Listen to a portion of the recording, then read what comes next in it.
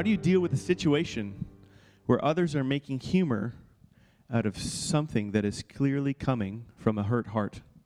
Thank you, Anonymous. Well, how do you deal with a situation where others are making humor of something that's clearly coming from a hurt heart? Well,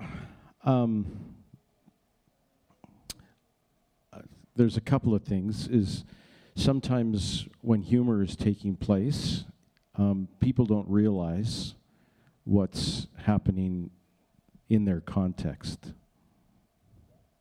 And sometimes humor is a cover-up for hurt. So you kind of have to understand that the humor is not necessarily directed at you and your hurt. The humor is sometimes there to cover things up and to distract from the hurt. And that's why, especially in our context of humor sometimes is very cynical. So being cynical, it really is a form of anger.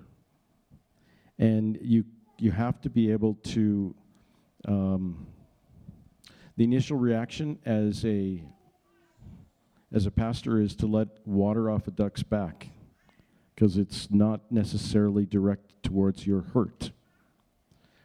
As the person who is feeling hurt about the humor, I think there is a way in which you can let present company know that this is something that you're walking through and is not funny. Okay? And you just have to do it carefully and do it in being unjudgmental. Because people who are making humor out of hurt or out of your hurt in perception are not aware. I would probably look at it like that people who are making humor out of my hurt don't understand that I'm hurt. So I have to work from that context and not try to say they're just trying to hurt me more. Because if you do it like that, then you're all of a sudden creating a deficit, and more of a deficit that's hard to pull back up. And your perception of what's taking place may not be the truth. Because humor is distractive and also to be light. You want to add to that? Yeah, I think humor is often a window into the soul condition of people. And I think oftentimes people don't get feedback on how they're affecting others, and they don't get feedback on the way. Sometimes people hide behind making light of a situation, or they hide behind sarcasm as a means of protecting themselves.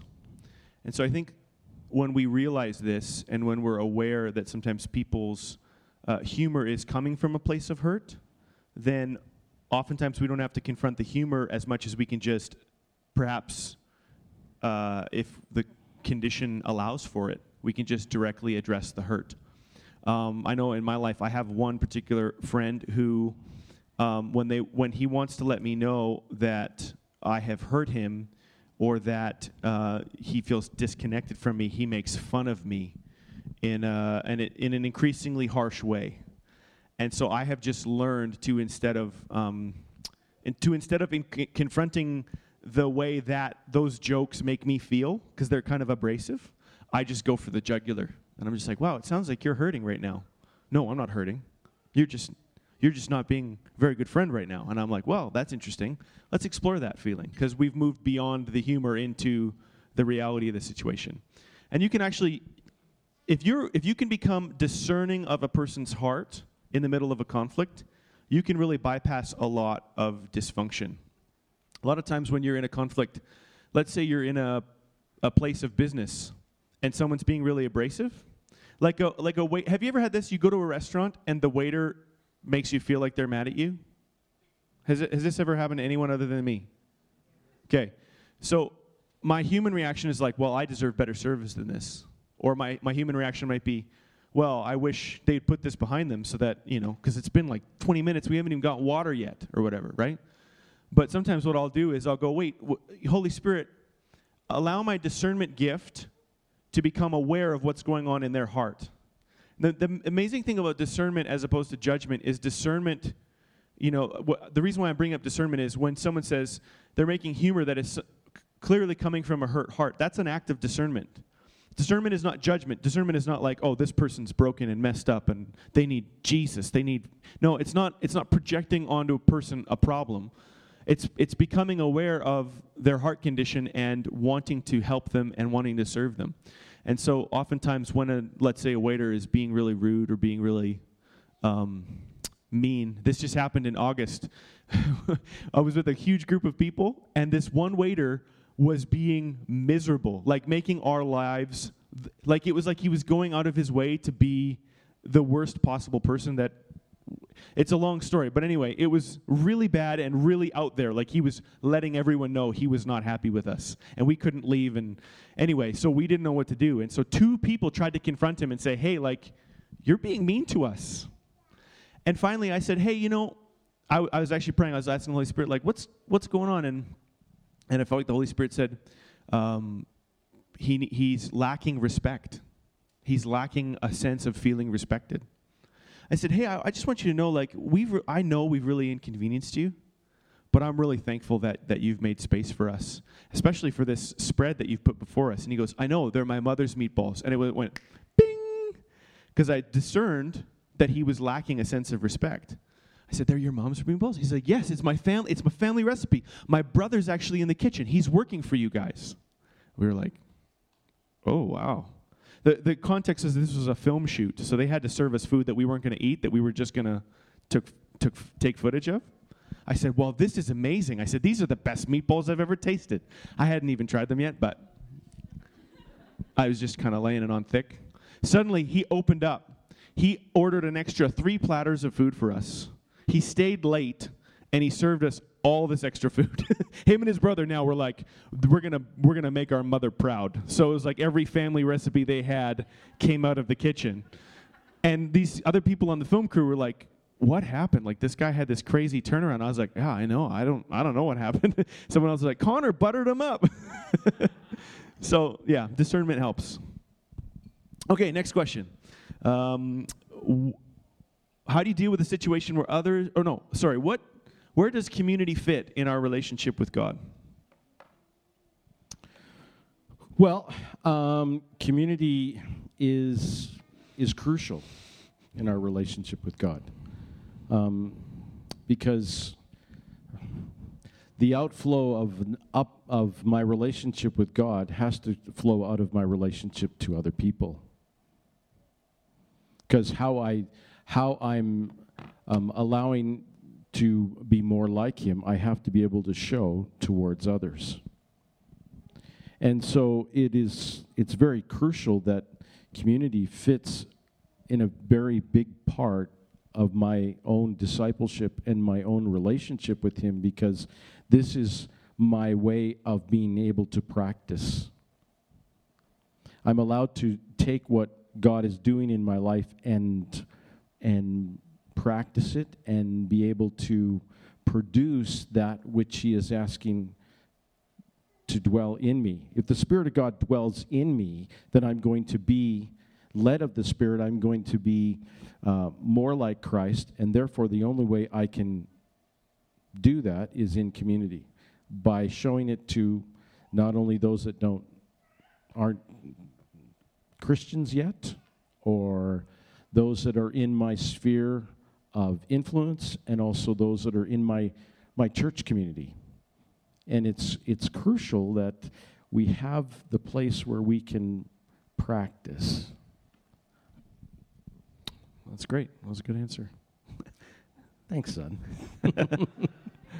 Okay, in regards to emotional turmoil and depression, how can we better care for those of us dealing with mental illness in the day-to-day between Sundays? Also, I just forgot to mention, on the right-hand side, there's these upvotes, so you can actually log in, and if you don't have a question, but you just want to see them, you can look at them, and you can upvote the ones that you would like to see asked next, and we'll just ask the ones that are at the top that are upvoted the most. on the list. So in regards to emotional turmoil and depression, how can we better care for those of us dealing with mental illness in the day-to-day between Sundays? Okay, how can we better care for those with mental illness in day-to-day between Sundays? Well,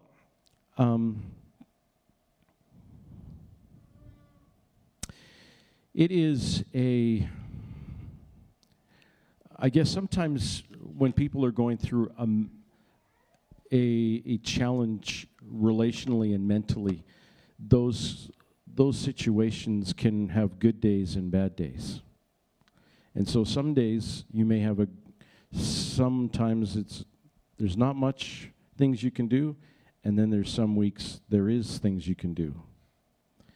When you're walking through a mental illness, it is it's imperative to be encouraging, to try to understand, but to point out a place of acceptance, forgiveness, and to walk that out in front of them. And quite frankly, sometimes when we get into mental illness, we think we have to be someone else's savior. And you can't do that either, because that becomes codependency. And so it's crucial to understand that as we truly are, again, a practice of our vertical relationship horizontally, what does God want you to do in this relationship now? And it's also, in a community perspective, we're also not just a in the now type of people. We also want to pray for them all during the week, that they could be successful. And trying to say, one of the typical things, well, I understand what's going on with you. That is a really cliche thing to say when people are walking through mental illness, because you don't know what's going on in them. So you have to be able to hear, discern, and live out Jesus in front of them. And that doesn't mean that you're their answer. You point them to the answer. And the Holy Spirit is a better mental illness doctor than you are. Now, let me say this. Because of that, you can't get into this, I know what's best for you and you shouldn't do this or do that. Again, you can't step into those shoes. You need to encourage one another as you see the day approaching, the Bible says.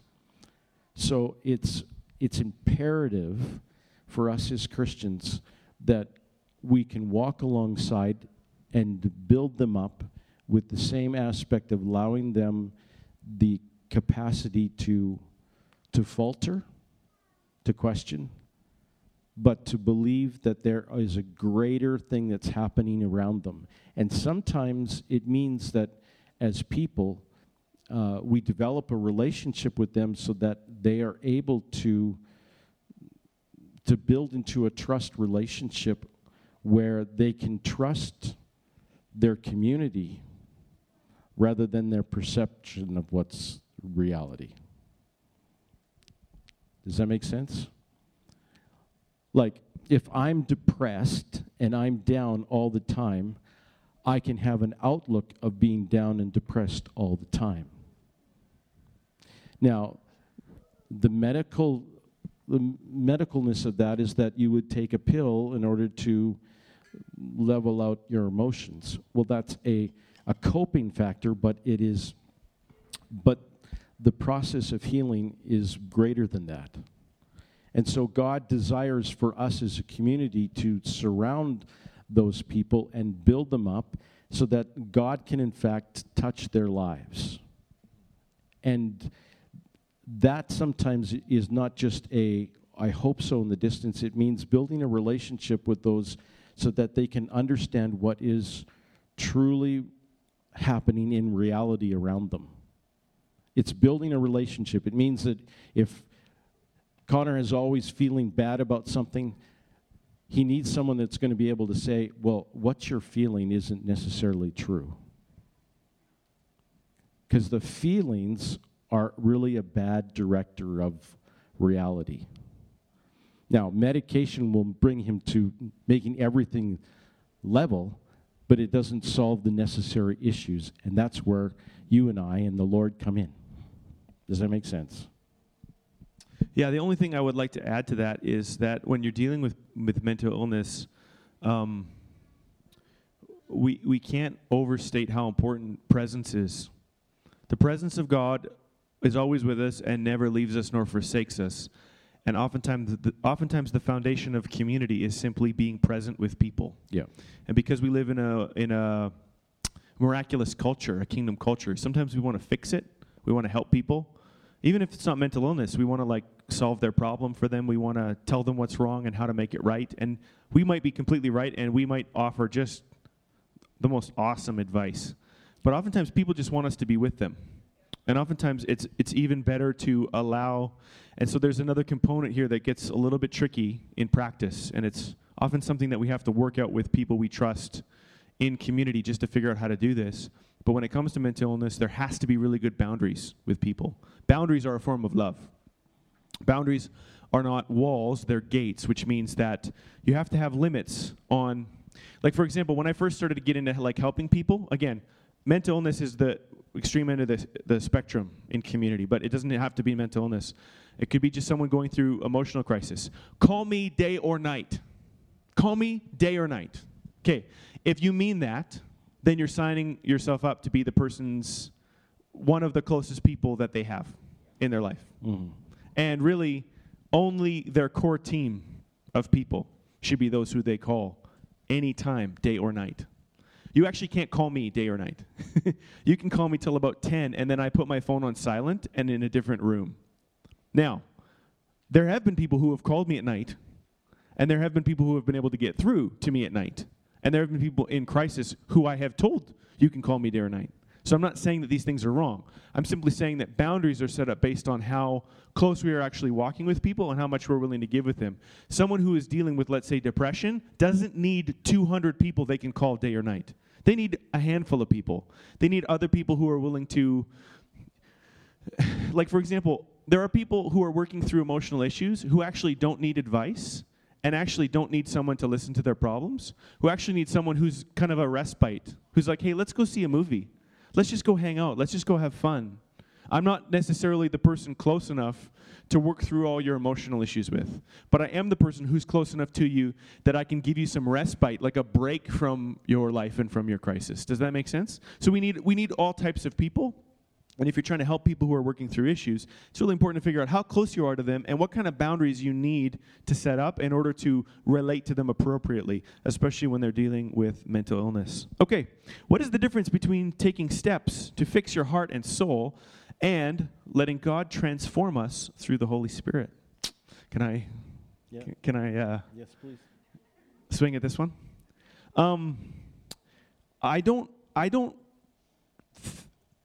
I don't know if you can fix your heart and soul, to be honest with you. I don't think you can have a transformation of the heart without a work of the Spirit and without an act of repentance. And the Bible says that repentance is a gift. So oftentimes we approach repentance in a Christian sense. We go, you need to repent. Or, oh, I'm wrong, I need to repent. But because it's a gift, you actually can't change your heart and mind without a work of the Spirit. And when it actually changes, it's a gift that God gives you, and it comes to you as a work of grace.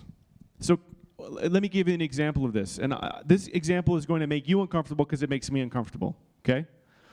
I'm working through something in my heart. Remember, just because this is a gift of grace doesn't mean I shouldn't pursue self-awareness. Because it's only as I see the problem that God is able to offer his solution, okay? So we're on this journey of the heart, me and God, and I'm trying to work through my stuff. and I'm trying to give my heart a voice. And so I'm in the office here. This is months and months ago. If it wasn't months ago, I'd tell you, but in this case, it was months ago. I'm trying to work through this great pain and frustration I feel inside myself. And I feel the Holy Spirit going, you need to be more honest. You need to be more honest. You need to be more honest. So I feel myself digging down and looking for words to try to reflect and express what's really going on in my heart, okay? I find that what's in there is a feeling of hurt and a feeling of anger.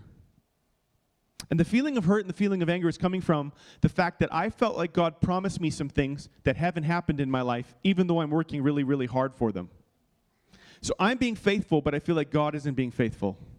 And if I go one level deeper, now this is what happened, okay? I'm not telling you what you should do. I'm just telling you what I did, right? So you'll have to forgive me if you're offended. It's like I'm digging down, right? I'm digging down in my heart, and I'm getting to deeper and deeper layers. I found myself saying this out loud at pretty loud volume. I'm glad Gina wasn't there this day, okay? I said, I feel, God, like I have to effing carry you. I screamed it. You know, there's a whole bunch of Psalms in the Bible that are imprecatory that we don't like to say, and we're like, man, David got to some pretty dark places. Right? Jeremiah says, God, you seduced me into something that you manipulated me. We're like, Jeremiah, you shouldn't say that. I said that. I said, God, I feel like I have to effing carry you. And I heard the Spirit of the Lord go, that's interesting.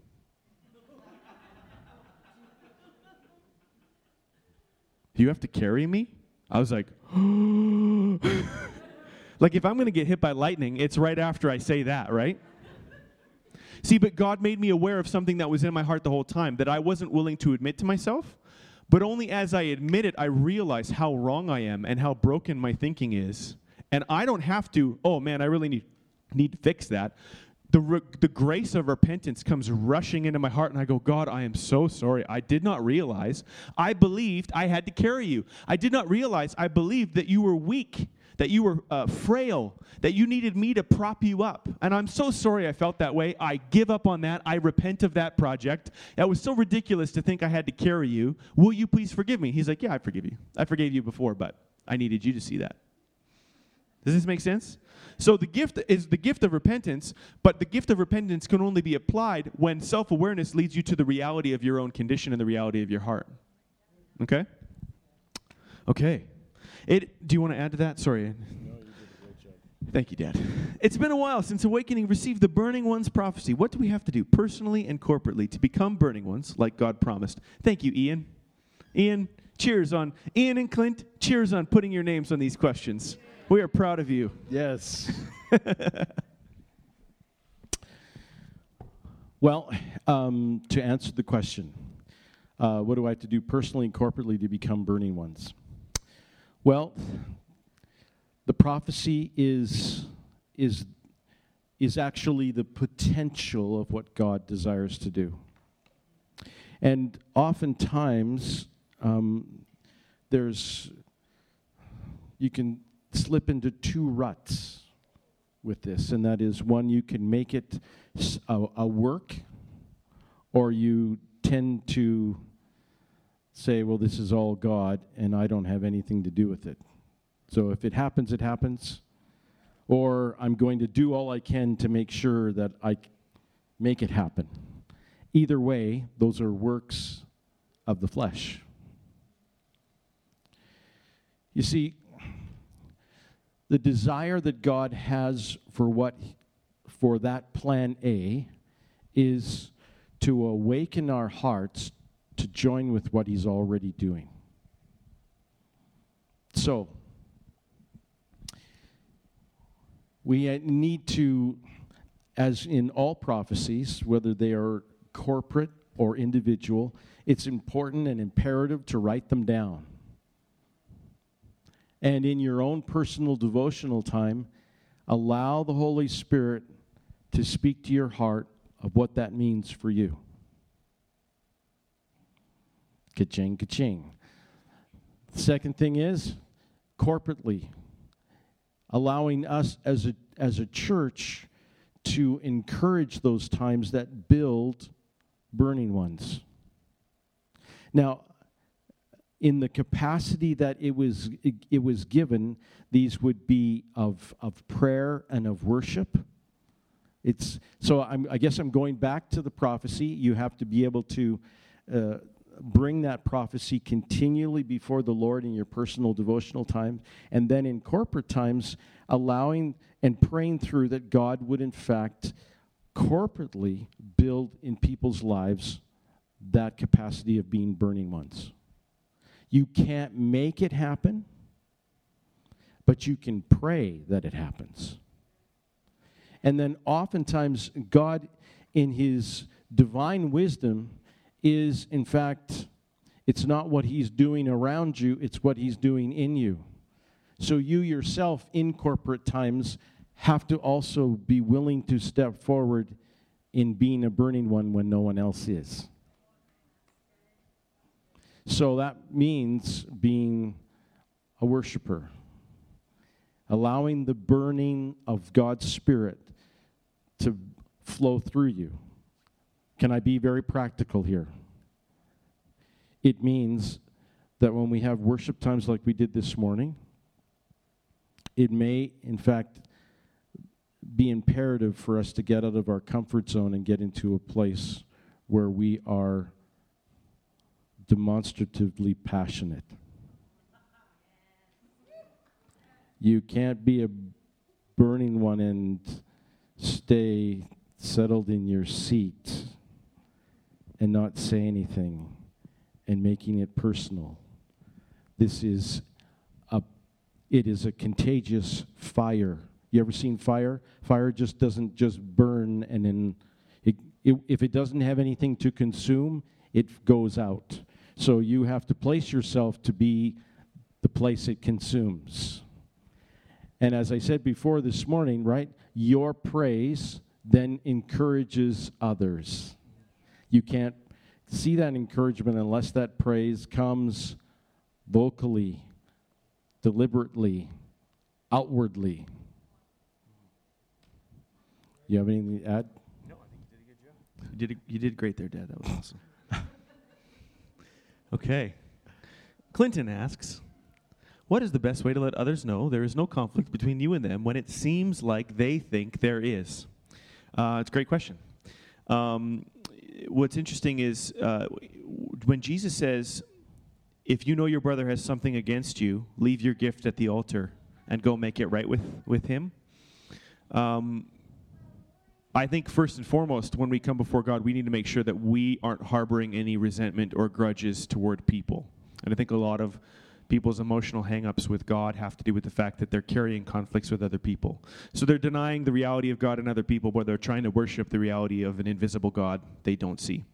But sometimes you can sense, you can kind of discern, like someone's turned away from me, or someone seems disconnected from me.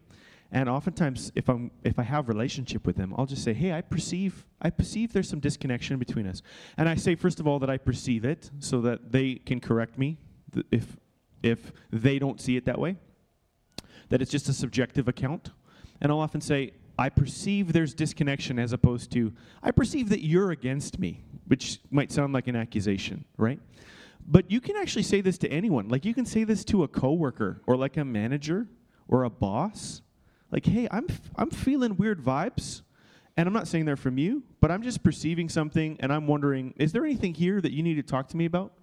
Especially if I can tell that someone might be offended at me or critical of me.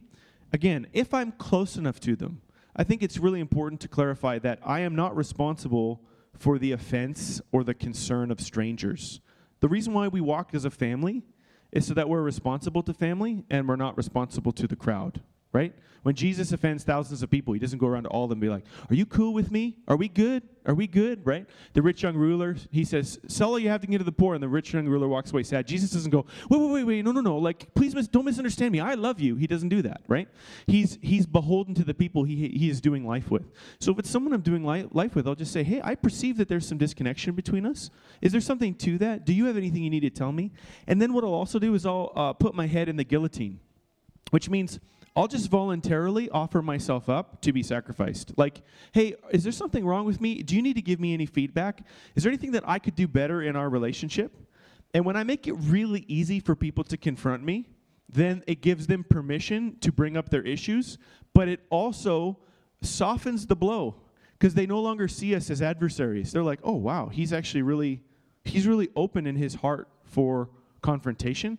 So now it's like, well, I thought you were angry at me, and I didn't know what to say, and what you said kind of hurt me, and but I, and then you can kind of get into it from there. So, anything you want to add to that? No, you did great. Oh man, we're just complimenting each other. Because I know who you are, Clint, is there anything that you feel like was not addressed in your question? Okay.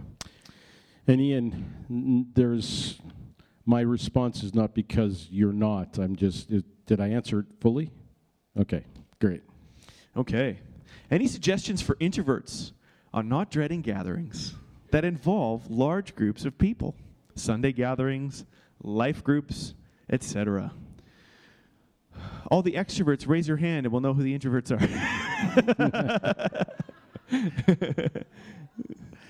are. Whether you know it or not, both of us are introverts, right? You may not know that, but we often come across maybe as extroverts. But I'm an introvert. You can speak for yourself. I should. No. I'll let you speak. I'm an introvert, so sometimes I do dread large groups, and especially sometimes when I have to do things very outgoingly. That's probably, did I say that right? Very I have to be an extrovert, and I'm not an extrovert, I'm an introvert. So I'll give you an example. Because I'm on city council, there's sometimes I have to go and stand up in front of people, and I have to welcome people, or I have to do certain things that I don't know anybody in the room, except I'm responsible to represent the city at a big gathering. That can scare the living bejeebers.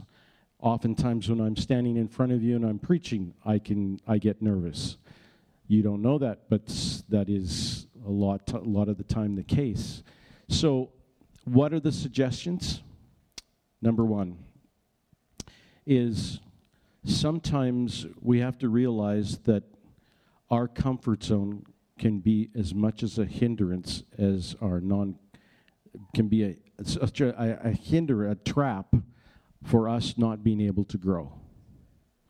And sometimes we have to be able to set the thermostats of our lives very, very small so that we can be who God sees that we are in the process of our growth.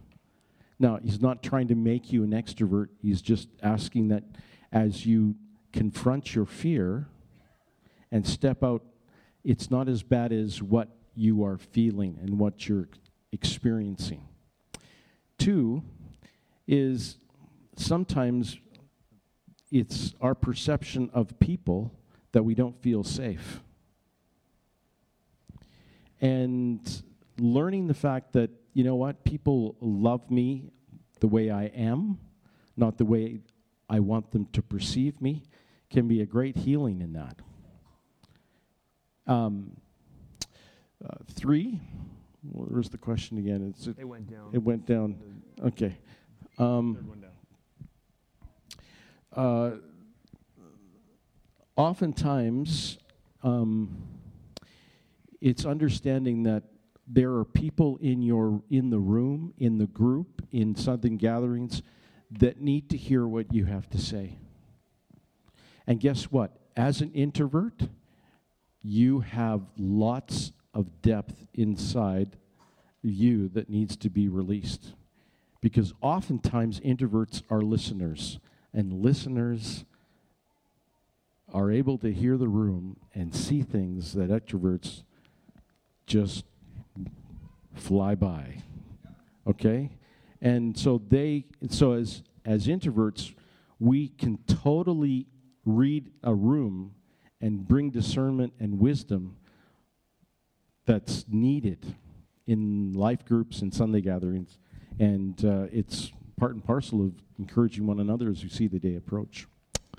I would like to add that as an introvert, I just recognize that if I'm in a setting that, so what I would describe is I get refreshed or replenished in my soul from one-on-one connections and from time by myself. And I find that my more extroverted wife gets replenished from slightly larger experiences and from although she says that some of that is changing because we have kids who are constantly pulling on us. And parents of young kids understand what that's like. But extremely extroverted people, they come alive and seem to get more alive. It's like their tank gets refilled by larger gatherings or from a spirit of community where, you know, things are jovial and a party atmosphere is happening and they have a chance to just kind of connect with a lot of people. And acknowledging that I'm wired that way is good, and what it requires of me is having good personal boundaries where I know how to refresh my soul in a more introverted way so that I'm making up for. It's like when I'm going to church, I realize I'm spending. I'm not earning, I'm spending. And for some of us introverts coming to church, it's like, well, it's such a sacrifice. Yes, it's a sacrifice of praise. It's not just the sacrifice of praise like I lift my hands. It's like, God, I'm coming as an act of sacrifice because it would be much more fun for me to stay at home and play video games. And like, I'm confessing to you, sometimes I think that. I'm like, man, it'd be fun to stay home and play video games. Like, I've skipped church like 5 times in my life, and every time I was throwing up. So it's not like I'd actually do that, right? But just acknowledging my heart condition, like, hey, I'm going to give from my account today. I'm going to this party. It's going to be fun in general. It's not necessarily going to be fun for me, but I'm giving. I'm not receiving right now. And so I need to find time where I get to receive.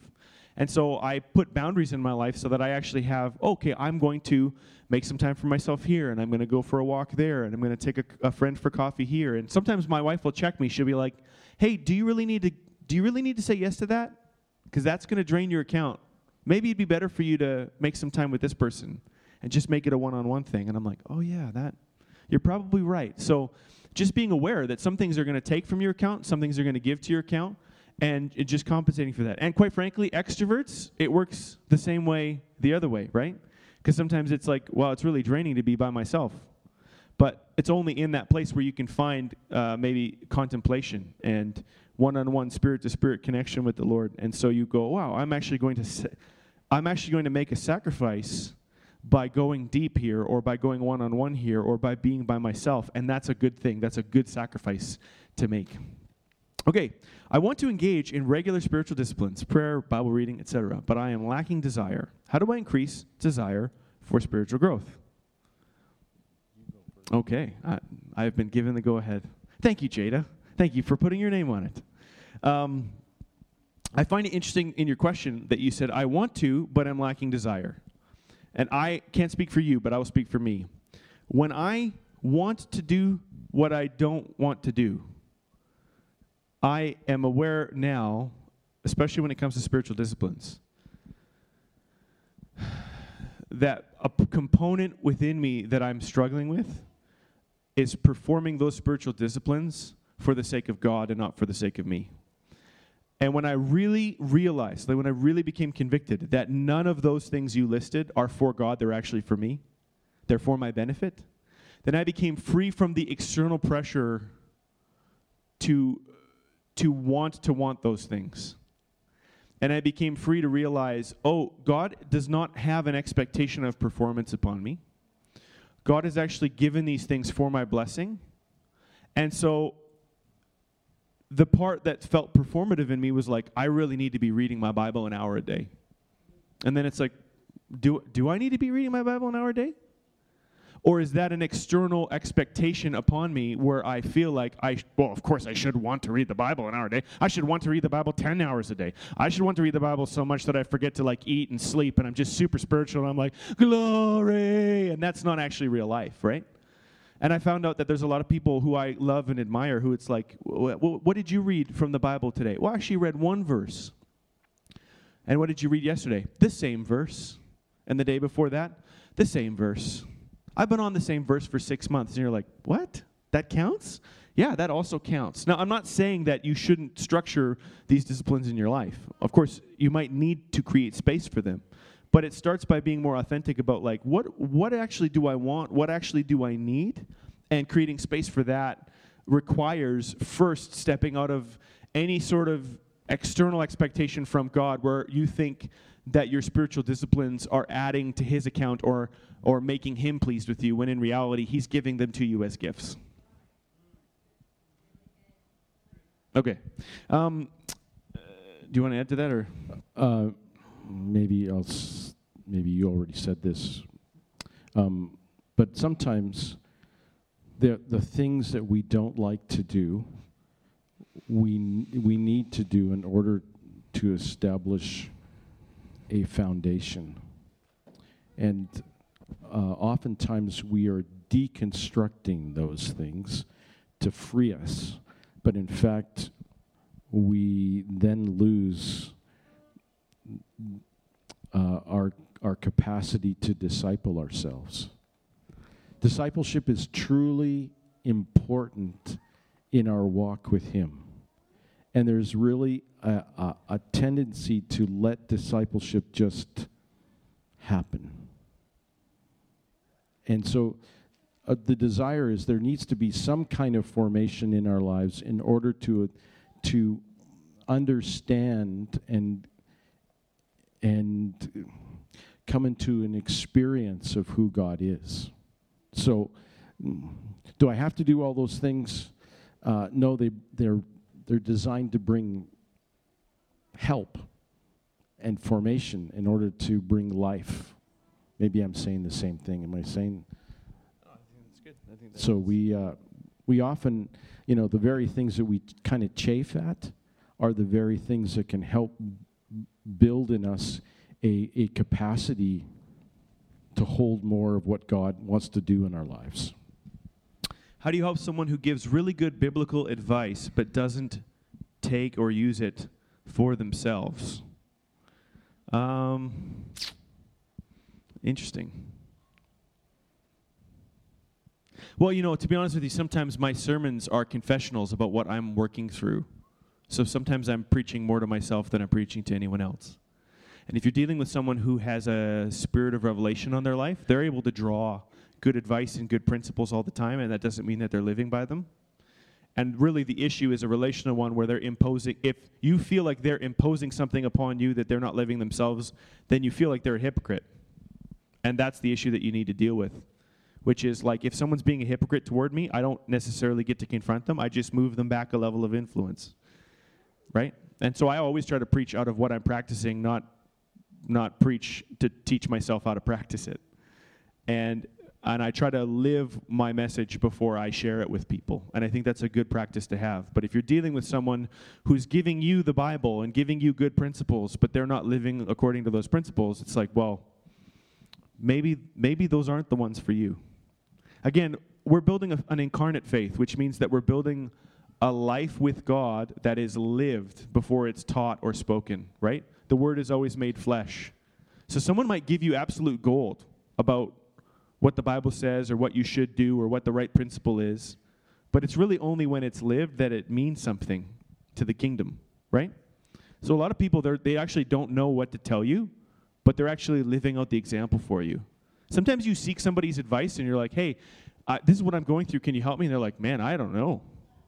But if you watch their life, you realize that they're living the answer, even though they don't necessarily have the gift to tell you the answer, right? So sometimes there's the gift and the person, and the operation of a gift does not necessarily, it operates in the flesh and in the spirit. And so sometimes it's understanding that a word of wisdom can be just that. It can be good, but you're understanding that there is a difference between the benefit of that gift and the giver. And the two can be looking like they're in opposite ends. So you have to understand that there could be an operation of a gift, but the character is not there that's being developed. And so you have to understand that those two things can operate against, can operate at the same time. I'm going to read a handful of questions at once because we're running out of time. We only have time for a couple more, and there a lot of these are in the same general theme. I want to give my heart a voice, but sometimes what comes out seems really ugly. What do I do about that? Someone else put, what am I supposed to do if I find myself doubting or questioning things? I feel adrift, and it's scary sometimes. Someone I love has hang-ups, and they keep going around and around the mountain. What should I do? I feel like there was another one. I'm still learning how to work with this. And then there's kind of the other side of it. How do you deal with someone that sometimes they believe, and then next time it changes? It is not easy when you believe, and I'm presuming the question is when you believe and they don't, or they're doubting. Thanks. Yeah, these are all real things that we got to figure out together. There's no overarching principle that will solve this one for us. This is the work of real community, like authentic relationship through people's process. And when you give your heart a voice and what comes out seems really ugly, what do I do about that? Well, the first thing you realize is you're in good company. Because like David and Moses, I mean, even, can I be real with you? Like, even Jesus screams, my God, why have you forsaken me? Right? Jesus feels God forsaken even though he's not. And so to be honest about what's going on and to confront some of the ugliness, it's still there even if you're ignorant of it. But when you give your heart a voice, it gives the Holy Spirit permission to deal with what David in the Psalm said was the dark places of your heart, the places that you'd rather hide. What's amazing is that shame allows things in the dark to grow in really ugly ways. But when you bring light to those things and give them a voice, you're actually not making them worse, you're making them better. Because you're bringing them before the light of God's love. And I would just encourage you to give the things in your heart a voice before you give your heart a voice toward other people. Like, trust that the presence of the Lord is always abiding with you, and he'll never leave you nor forsake you. And be the person you should be the most honest with in your life is first and foremost God, before it's everyone else. Because when you're walking with other people and it's like, well, it's Tuesday and I don't know if God exists. It's like, or it's Tuesday and I don't know if my wife loves me. It's like, it's really difficult to be friends with a person who makes you their one and only anchor. That can be a huge burden. But if you're personally going through a process and you're first and foremost like, I'm going to commit to being radically honest about even the ugly things with God, and then I'm going to walk closely with a handful of people like my spouse or my covenant friends, that's a great order to the chaos that you're experiencing, right?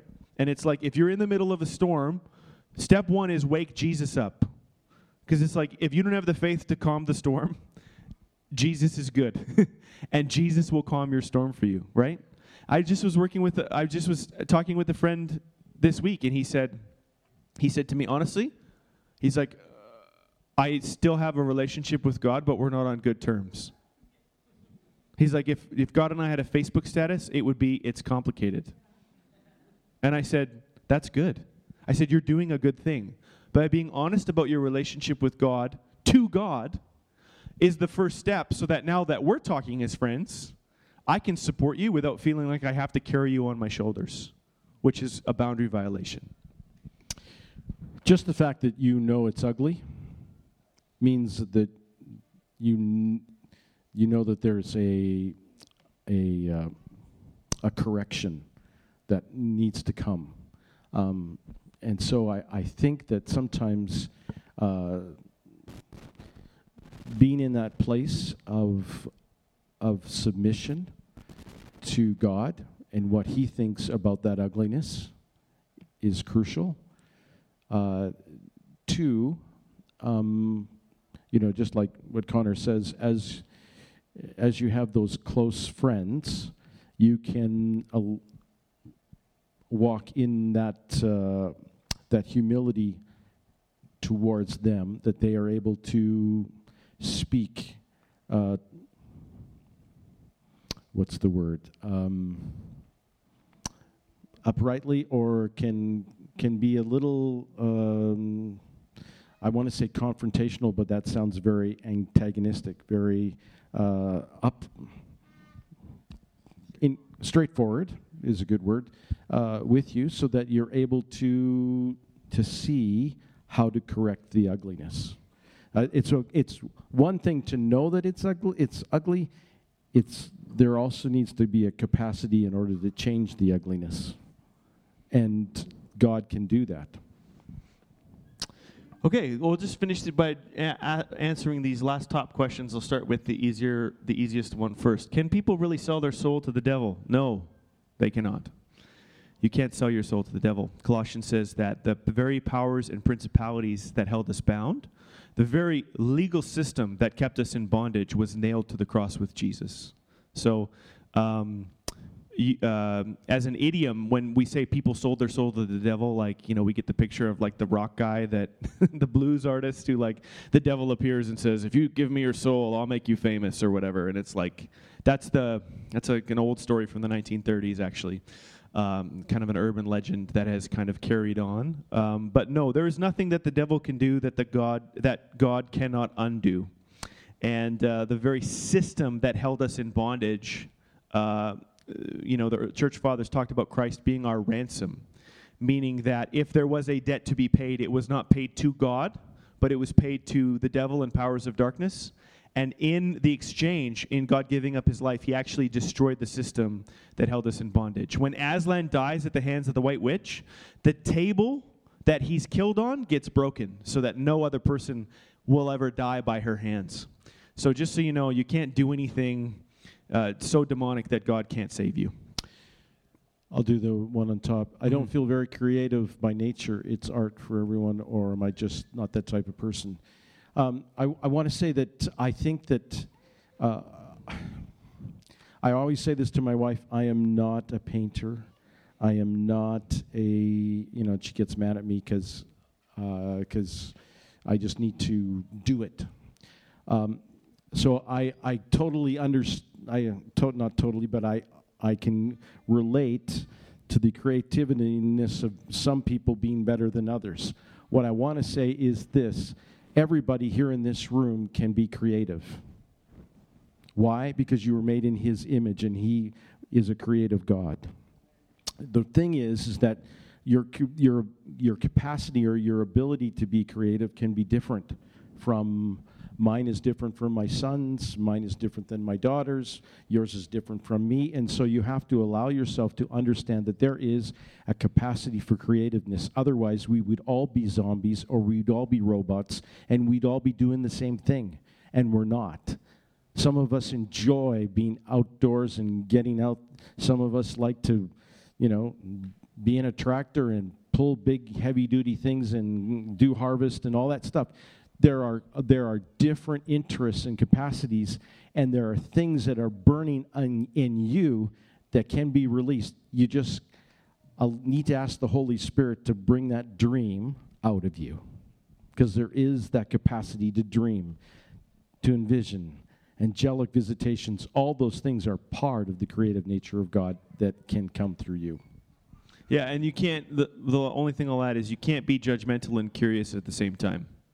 So every kid reaches a stage where they look at their own art and say, this isn't good enough. And that's where some kids stop being artistic.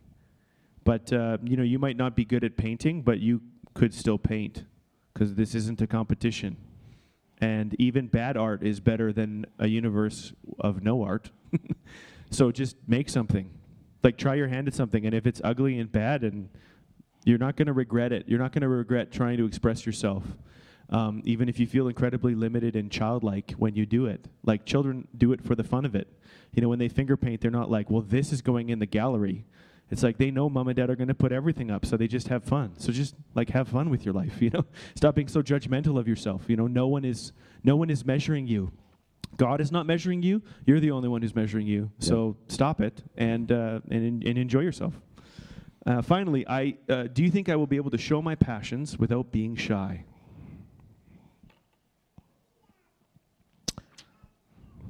I'll let you start. I think shyness is a real thing. I don't think that it's fake or wrong to admit that you're shy, but I think that a lot of shyness is a lack of confidence that people can be trusted, and that you're in a safe environment. And I think that if you struggle with shyness and if you struggle with expressing yourself or expressing your passions because you're afraid of what people will think, or that people will not accept you. A lot of people are not shy, but a lot of people, I talked about playing a role, playing a performance. A lot of people play a performance because they're afraid of letting the real them be seen by other people. It's a fear of rejection that makes them cool with living out of a projection rather than living out of a true sense of self. And you'll only really get to discover how people feel about you when you show up as yourself and when you're fully present with them. When you take a courageous risk to put yourself out there and, can I just put someone like on the spot right now? And I hope this is okay. I found out that Shannon loves The Nightmare Before Christmas. I had no idea, okay? I've never seen that movie. It's kind of weird and creepy, but also kind of cool, and it's like stop motion, right? And I just love that. I was like, I think it was something on your car, right? A car seat cover. I was like, what is this, Shannon? She's cleaning the church. I come to the office. I see her Nightmare Before Christmas car seat covers, right? What is this, right? I know enough to know it's a movie. It's not like it's some demonic thing that I need to, like, pray for her. We're going to do some prayer ministry today, Shannon. Not like that at all. I was like, what is this? And she's like, well, I just really love this movie. And I was like, I now know something about you that I really like, I know she loves worship music. She blasts the worship music at, like, 60 decibels in here when she's alone. I come in and it's like worship powerhouse central, right?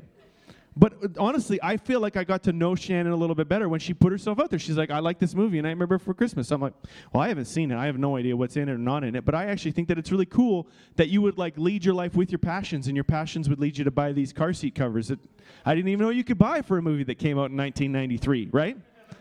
So it's like when you put yourself out there and when you express your passions, you're putting your real self out there, and that's actually where community begins. It's nice to like go around and be like, hi, bless you, nice to see you, love you, God bless. Like we sometimes live in a very fake kind of Christianity where we're all very sincere about the persona we play.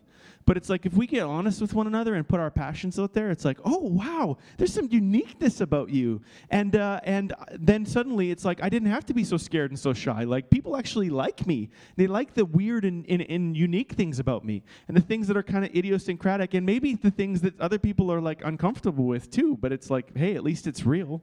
So I would say it connects with the third question there. I wish I could pursue my dream job, but I don't know where to start. Oftentimes, being shy and not being able to start something means that you're caught, and you're not.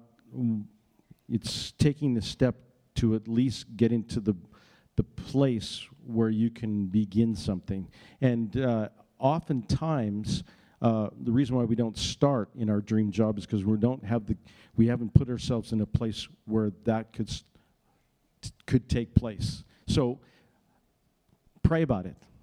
Put yourself in a position where you can, in fact, that dream job can come to you. Start dreaming about it. Start thinking about it. Start planning about it. Start praying about it. Right there is the place. It always puts you in the place where the capacity there can now start to take place. That dream job is not just a dream. It now has a little bit of legs in which you can begin to run with it.